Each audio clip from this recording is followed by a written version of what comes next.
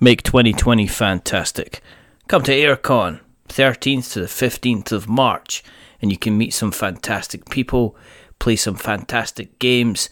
Just everything is going to be fantastic. You can get your tickets now by going to aircon.co.uk/tickets or by following the links in the show notes. And now, on with the show.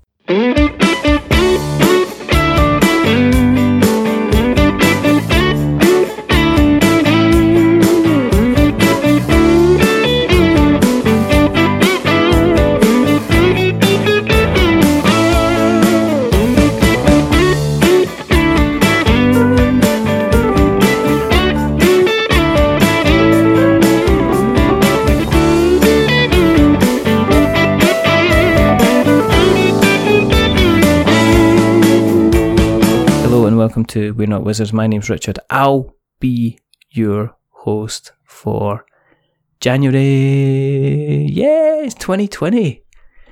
Don't know what that means. According to science fiction, everything's meant to be happening. According to other people, lots of other things are happening that shouldn't be happening. But it doesn't matter because I have decided. Well, I've not decided. I'll tell you the story, right? I know Mark Spector of the Grand Gamers Guild. And me and him talk on and off because, you know, we talk. This is what we do. And he said to me, I tell you what, I've got a game coming up at the end of January. And I was like, oh. He says, is it your game? He was like, no, don't be silly. I says, thank goodness. He said, you want to speak to somebody? I says, what's his name? He says, Richard. He said, I said, that sounds like a fine name. He says, it's Richard Janner. I says, that sounds like an even better name. He says, what's the game? He says, it's Garinto. I says, well, sign me up. So, here we have, working alongside the Grand Gamers Guild, I've got Richard Janner here to talk about Garinto. Aren't you, Richard? Sure am. Yay! Ooh, applause. So how you doing first of all? Are you well? I'm doing pretty good. Good stuff. So, you've got Garinto's going to be coming out on Kickstarter at the end of the year, the 28th of January, as of time of recording. What's the mood like in camp at the moment? How are you feeling about the whole thing? Pretty good. The game's almost done. Just finishing up some of the solo mode, and then it should be all set. Cool. Is this your first game then? This is my second game. All right. Okay. What was the first one that you did then? First one was called Dark.net. It was a cyberpunk game, and that one came out from WizKids. Cool. Is that still available? Are people still able to get their hands on that then? It was last I checked. No, you can still find it everywhere. Yeah. Okay. How long have you been involved in games design then? I mean, what's your kind of your history with it, roughly? Well, I really just started designing games because I was curious to see what went into making board games. I just love playing games, so I wanted to see what it took to actually make them. So I just started. I made a terrible, terrible tower defense game, as I'm sure many people have done. And then No, you don't get away with that. What was it called? Oh, it didn't even have a name. I didn't get that far. You didn't have a name? No.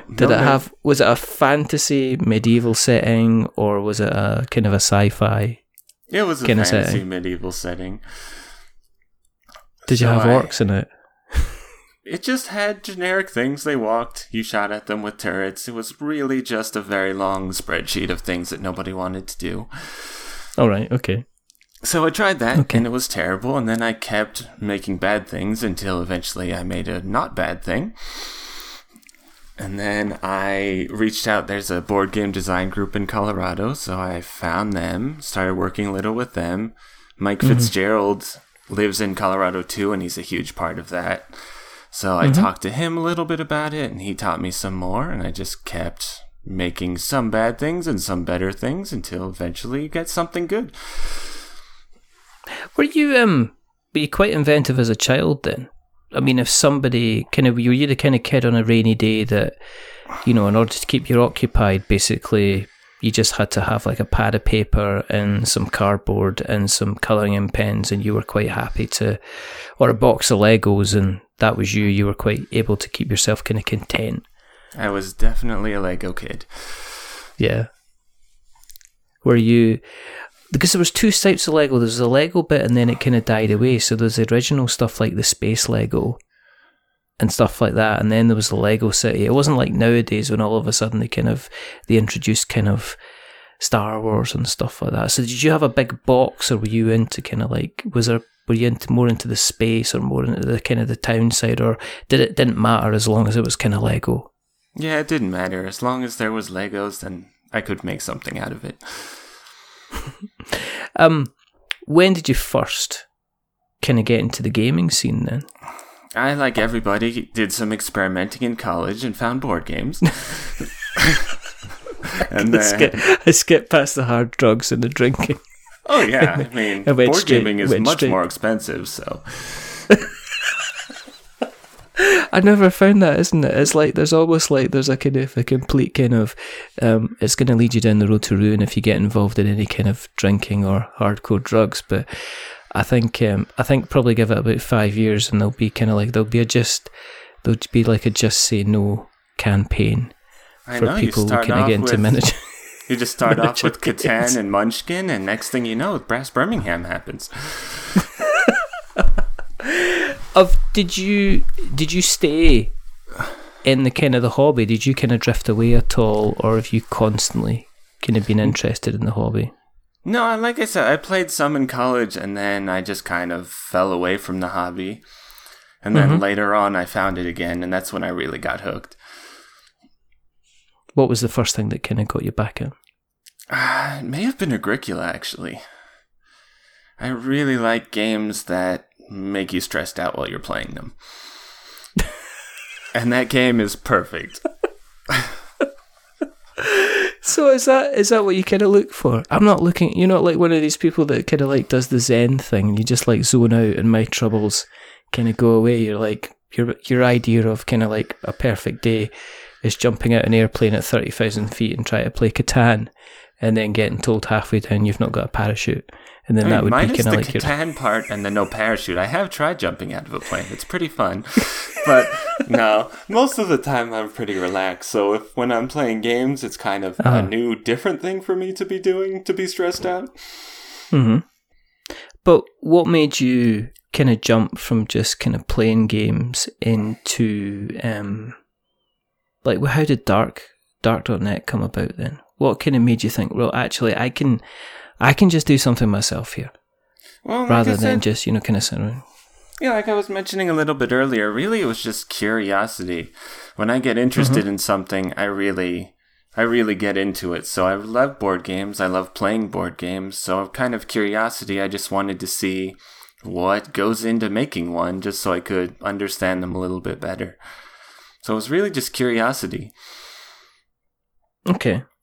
Did you try like a couple of different things before you settled on Dark.net then?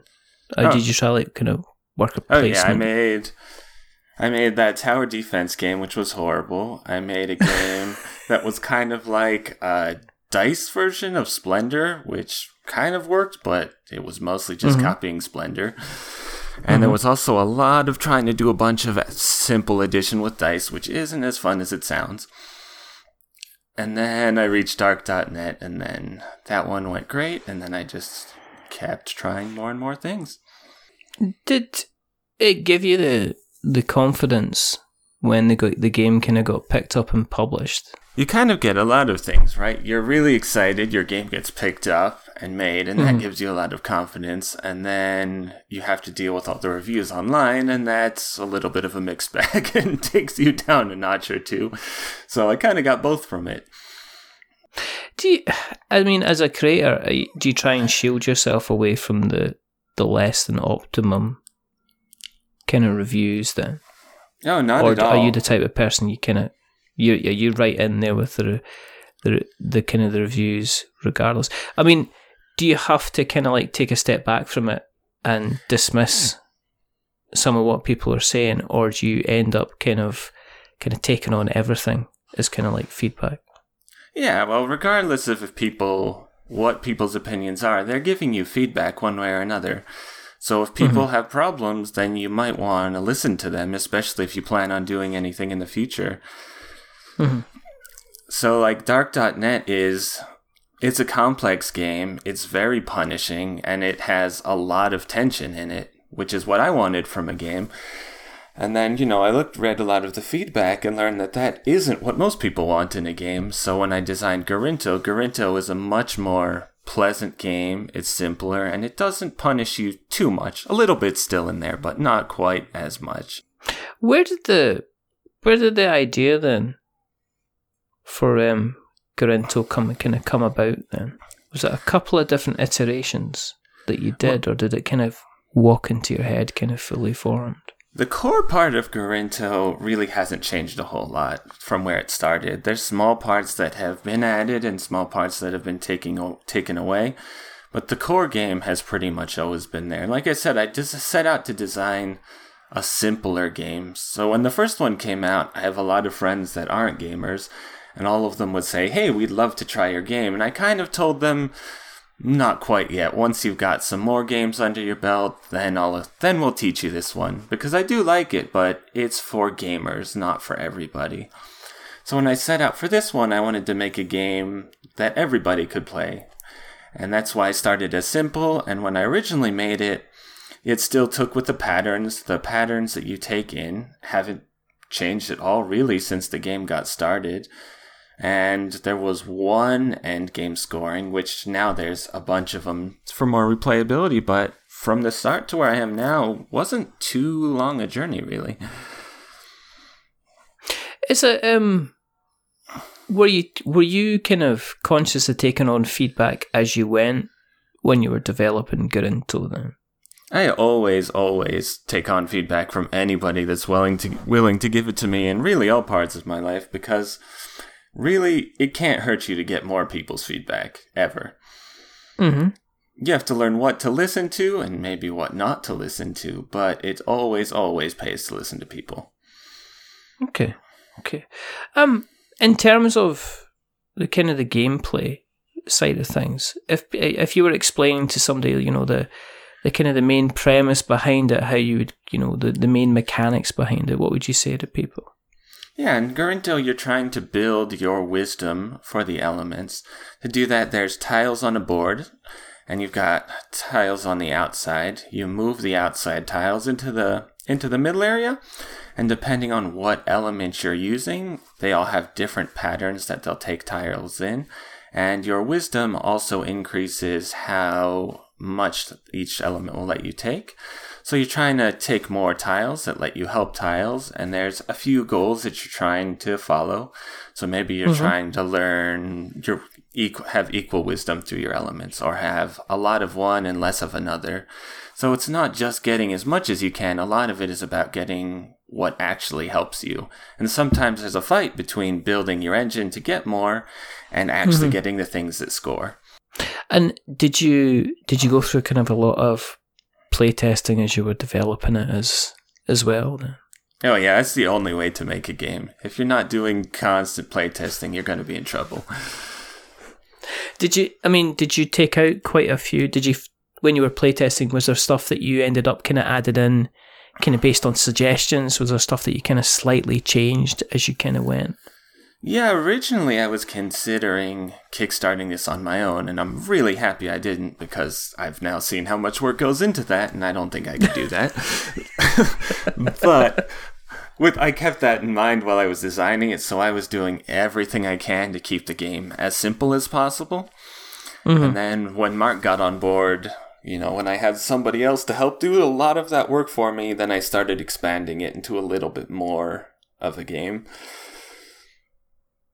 Did Mark kind of start to work his kind of magic on it then? Did he have kind of things that he wanted to change, or was he quite happy with what you were showing him at the time? Well, the first thing he changed was the name of the game. That was the very first thing. So when the name of the 5-element system is called Godai, which when you switch it into English, it just becomes Godai, which is the opposite of a peaceful sounding game about elements, and it's something that I had never even thought about. Is it what we're going to play? Go die. All right, but what are we going to play? Yeah, you hear that, you think you're going to be fighting, and really you're just learning about elements peacefully in nature. Little misleading. Well, maybe the follow-up game to Garinto could be, Garinto 2, Go Die, and you could be introducing kind of miniatures with, I don't know, guns. Everybody loves miniatures. Everybody kind of loves miniatures. So we actually do have one miniature in this game. And what is that? I take it that doesn't have a gun, though. No, it's a Garinto, actually. All right, well, there you go. I didn't want to guess. We could try putting a gun on it, but... It's got a sword. What's that? I've tied on a banana. There's a fruit salad that sits on the top of it. Is it dangerous? It's slightly out of date, and you could maybe slip on the banana peel. So depending on how you want to run with it, that's kind of entirely up to yourself. You mentioned the level of work, and you went, "Oh, I've realised how much work kind of goes into a Kickstarter." In terms of kind of like the promotion and stuff like that, have you been out kind of? I know there's the playtesting's like fine, it's one thing that you have to do, but have you had to be more aware of kind of helping get the name out yourself? There, kind of being involved in kind of like a social media basis or anything like that, or have you been kind of leaning on Mark to kind of help you with that type of thing? Yeah, Mark has done a large part of it, but I still have been having to do some of it. So, I have to post. I don't have to, but I post anytime we have new information about the Kickstarter. I've gone to 1 or 2 conventions and demoed the games there. So I've definitely done some, but Mark is really doing the lion's share of it.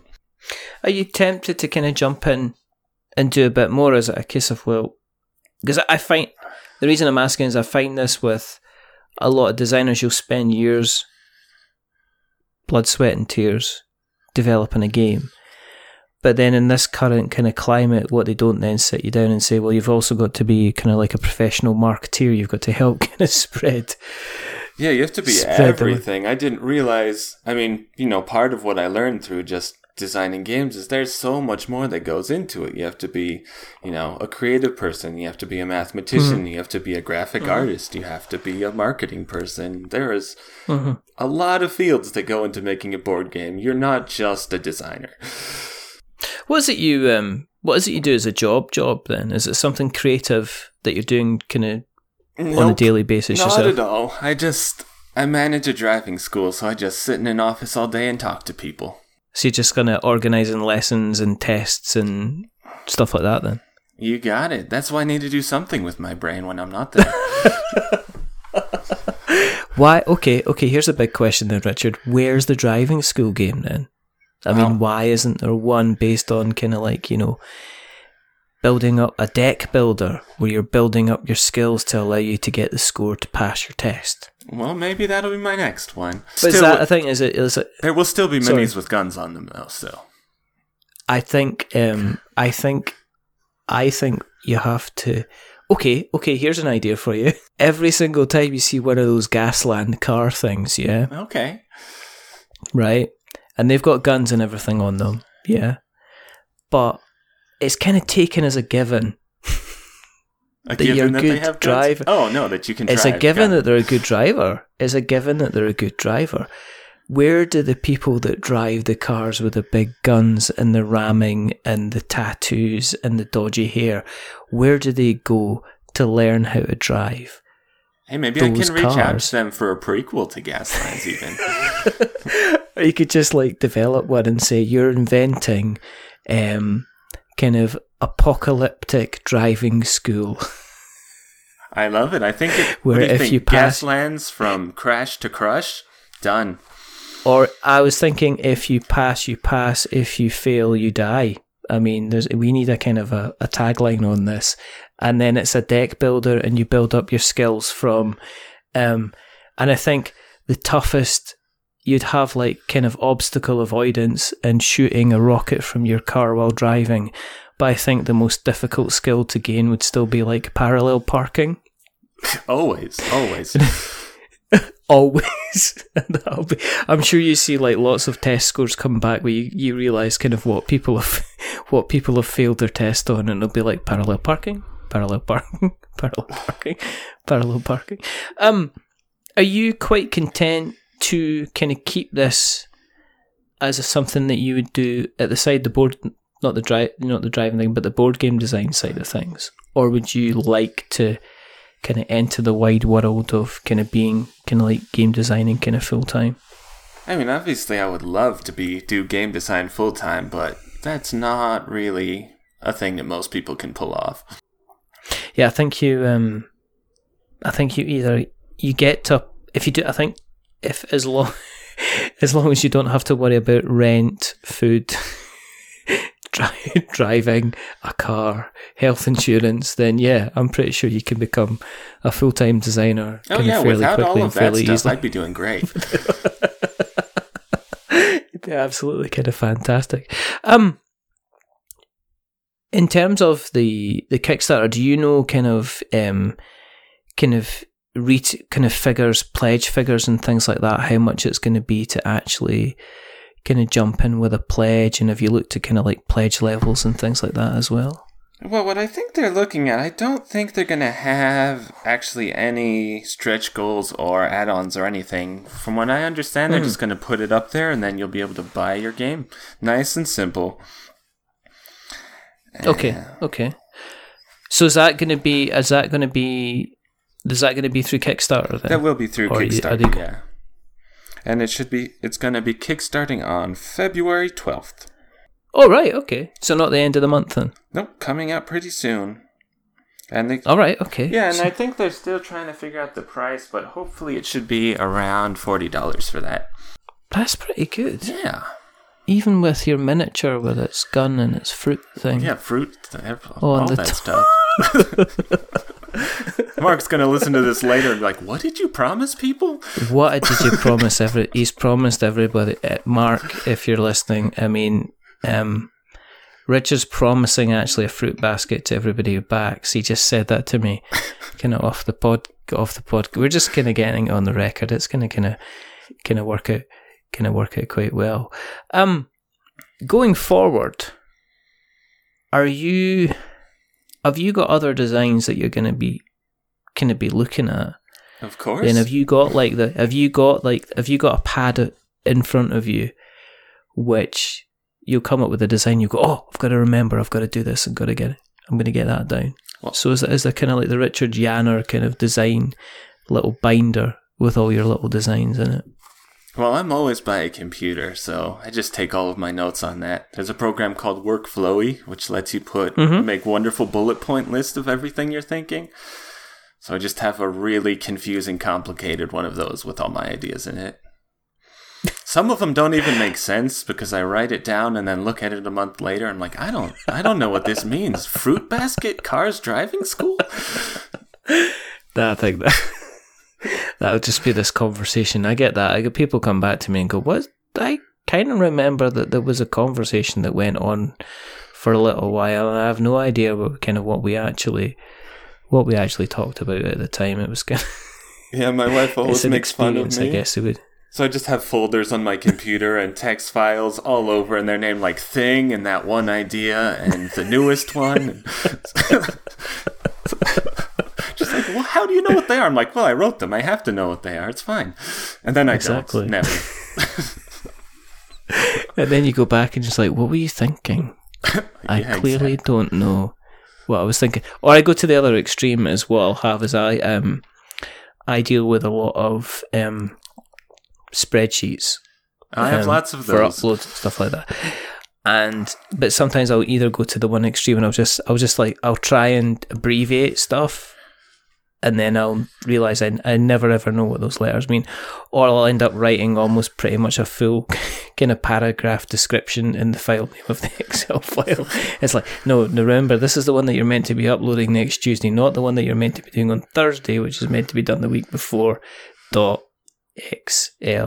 Yeah, everybody asks what designing board games is like, and really what it is staring at a spreadsheet for 4 hours, and then scribbling on a few pieces of paper and actually trying a game, and then staring at a spreadsheet for a few more hours. That's all it is. Do you also have your white pieces of paper and your little prototyping kit as well? I mean, is that something that you have on your desk? Is there a top drawer that if you slide that open, there's like meeples and dice? I mean, pieces, I have, a bucket of dice and a bin of cubes, which those are the requirements. That's your, entry to being a board game designer. 1,000 teacher's cubes in 10 colors and a bucket of dice. So I've got that laying around always, and then everything else I just use Nandeck to make cards or tiles or whatever I need. Mm-hmm. Do you keep are you into kind of like keeping the designs kind of quite simple to produce, so you can just run them off and kind of play them quite quickly? No, the first one I made was actually a very complicated game. It just had, I like interlocking systems, so one thing will tie into the other, which will tie into the other, and that's something I really like, and it's hard to make simple games that do that. Garinto, I got lucky and it worked out that way, but it's harder to design a simple game with interlocking systems. Is that? I mean, I think the games a lot of the games I'm playing at the moment, they seem to have they seem to have very, very simple systems with kind of like hidden depths, or they seem to be like massive behemoths with multiple rules. So you're always going to have the kind of the rule book open, or somebody's always going to have the rule book open so they can kind of double check kind of stuff what's kind of like going on. Yeah, you've got to be careful not to get too deep into them. I love them, but Carl Chuddick games are the champions of this. What about the big thing? Well, there's always a big thing, but one of the things seems to be like asymmetric systems. So I've seen it. I mean, the most recent game I played was I played the remake of Dune, and we played it kind of like 6 players. So we had all the factions. I don't know if you've seen it or if I've seen it. I haven't gotten to try it yet. It's it's one of those strange games that does have a lot of kind of like interlocking, complete asymmetry. I mean, obviously it reminds me of Root, first of all. But then you remember that this was around before kind of Root, even before the woods were grown in Root, because it's been around for like a long time. But the only thing I found with it as a game is there was a lot of complicated systems. That there was a lot of rule checking, just to make sure everything was kind of like ticking over, and it was done well. I mean, the game looks simplistic and it looks fantastic, and it does play kind of pretty well. But it became quite long in the kind of the downtime, in that you're playing with all the 6 factions that you're playing on the game, but there was quite a lot of downtime then if you weren't having your go at the time, if you weren't having your turn, which was kind of complicated. I mean, does your collection, does it represent the complicated games that you would enjoy then? Well, I like all sorts of games, so I think some of my favorite, like Brass Birmingham's one of my favorites. So are Tiny Towns and Welcome To. So yeah, it's always you have to balance out having deep, interesting strategies and keeping things simple enough for people to do. Do you have kind of like, do you have like friends coming over and playing games with you regularly? Do you have like a regular game group that you kind of get together with? Yeah, I have 2 game groups that I play with every week. So I get to play plenty. Do you come home? Have they all been, all had the pleasure of having a couple of rounds of Garinto then as well? Oh, many, many rounds. And I take it these folk quite well, so were they quite kind of open and honest with any kind of feedback that they had as well, yeah? Yeah, absolutely. I tell everybody that, not to hold back. I tell them it's kind of a waste of my time if they don't tell me what's wrong with it, and it's a waste of their time if they play a game that, if they're ready to give feedback and they don't give all of it. So for both of us, I just say, be as mean as you want. I want to hear all of it. I don't care. Is there chances to do kind of like expansions then? I mean, if obviously Grand Gamers Guild's done a few successful Kickstarters. Now they've been involved in Endeavour. They were involved in the Artemis project as well. So they've generally had some really good kind of successes. And based off the back of that, with regards to kind of like potential expansions, or even kind of, you mentioned you're not doing kind of stretch, or you're not thinking about doing kind of any stretch goals, but is there a possibility to kind of expand Garinto in any way, shape, or form? Oh, yeah, there's tons of ways to expand Garinto. I think there's dragon tiles that should be coming for the Kickstarter backers, and that's a little mini expansion. And then I also have another one designed, and I'm not sure what we're going to do with that one. But yeah, it's a very easy game to expand. And it's just a case of seeing what happens with the Kickstarter campaign, to see if that kind of comes out as a separate entity, or it gets involved and gets included in the main campaign then, yeah. Yeah, exactly. I already have... So Garinto has 5 elements, and then there's Wushu, I think it's called. I'll have to look that one up, but that's got 2 different elements, so I can always throw wood and metal in if I want later. And like I said, it's already designed, so nice and easy. That's cool. Yeah, replayability was something we really wanted to focus on. So we have our 5 elements. There's a few different board setups, and then for the end scoring goals, there's a ton of them, and you randomly select 2 main goals and 2 element goals each time. So the game is very, very replayable. And have you aimed to make it kind of as easy as possible for anybody to kind of have access to as well? That they'll just jump in and it'll be kind of one of these games where they say, well, let's just have a couple, let's just have a game of Garinto. I mean, have you planned it to get it the game is pretty quickly? The game is quick, the game is easy, and the rules are very simple. Okay. So it's an idea of people will get it to the table and not just... Because usually what I find is in a lot of games, it'll be the game that we play for the evening, but we'll usually only get... In some cases, we'll only get like 90% of the way there. But a lot of the times, we'll get one game in, and then it's kind of pack up time. Is the idea with Garinto is that you would have maybe 2 or 3 games, if not more, of an evening instead, yeah? Yeah, it's fun. You play it once, and then, you just pull out different goals, and it's a very different game already, but you already know how to play, so it's nice and quick. Oh, cool. Excellent. So you said it's coming out on the Kickstarter the middle of February next 12th month.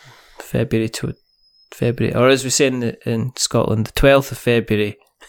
Well, either way, same day, right? The proper way to say dates. Okay, 12th of February. There you go. And it's only 2 days before Valentine's Day as well, so if you want to treat that special someone in your life, then you can say, honey, I've not spent it on anything at all. What I've done is I've backed a Kickstarter game, and you're going to get that probably within about 6 months. Really, what's more romantic than balance, wisdom, and harmony? I think that is probably actually the kind of the building blocks for a successful marriage. Exactly. To be perfectly honest, it's obviously going to take some damn good explaining to explain why they need to wait, 6 to 9 months for their balance, wisdom, and harmony. But I'm sure there'll be people that will be up for the challenge. Relationships are about time and commitment, and committing to a year away is commitment. Done. I sold it for them. That's it. Done. We can actually play this.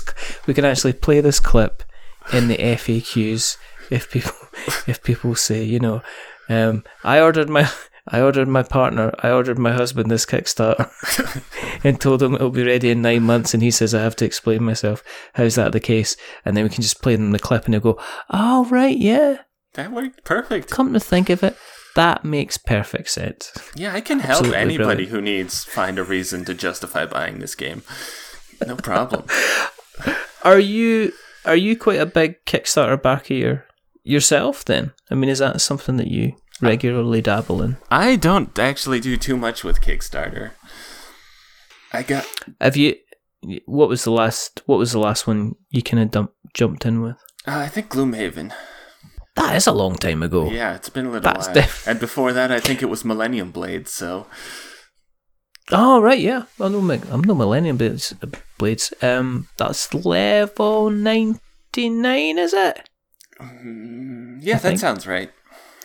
Maybe. I think so. Brad Talton. Yeah, it's a great game. That does. I think so. Yeah, I've heard some very, very good things about that, and I know people that absolutely love it to death.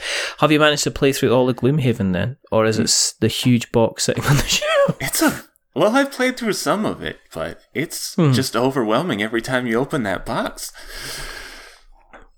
It is like, it's kind of like you can't just fit a cat in there, you can fit the entire cattery. Yeah, I love that game, but I just don't get it out nearly as much as I should. I know that one of my friends, he managed to get it to the table after owning it for about a year and a half. And the issue was that they managed to get it to the table the previous 4 times, but they were playing it with different people who all promised they wanted to do a campaign. And it ended up having to do the first campaign again and again and again. It eventually just went, I just give up. I can't be bothered with this. I'm just going to... It does. It does. I can only wish you the best of luck for when the campaign comes round. And when it's live.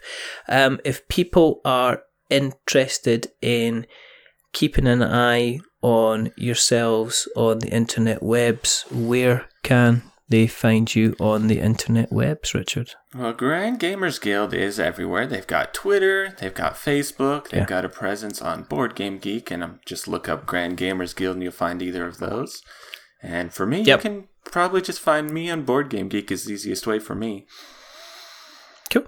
Okay, I'll make sure that we put those links in the show notes, and we'll also make sure that we put when we get the link to the campaign, that'll go out either in the show notes, or we will make sure it goes across our Twitterer as well. If you want to keep an eye on what we're up to, just go to the internet and search for We're Not Wizards, and you'll find us in all the different various places. If you like what you've listened to tonight, then please go to your podcast catcher of choice and consider a subscription or a review. If you are going to be giving us a review, especially on Apple Podcasts, don't give us 10 stars because it makes us big-headed, but don't give us 1 star because it makes us cry. Give us something like a 5 because it's in the middle and it's average, and we're just a little bit average. But the person who's not been average is rather wonderful, rather fantastic, Richard Jenner. Yay! Thank you very much for coming on, sir. Thank you so much for having me. There's only 2 more things to do, Richard. The first thing is to remember that we're many things, but we're not wizards. Are we wizards, Richard? We are not wizards. There you go. And the second thing is to say goodbye. So it's a goodbye from Richard. Say goodbye, Richard. See you, everybody. And it's a goodbye from me. Remember, stay safe, roll 6s, make something awful, and check out Garinto when it comes to Kickstarter on February 12th. Until the next time, goodbye.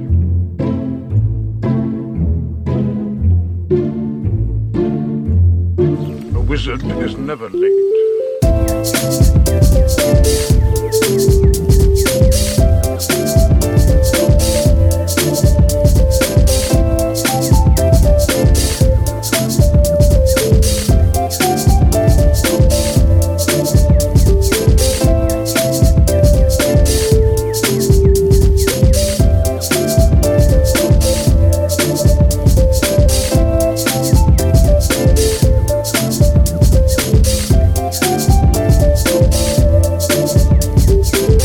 Nor is he early. He arrives precisely when he means to.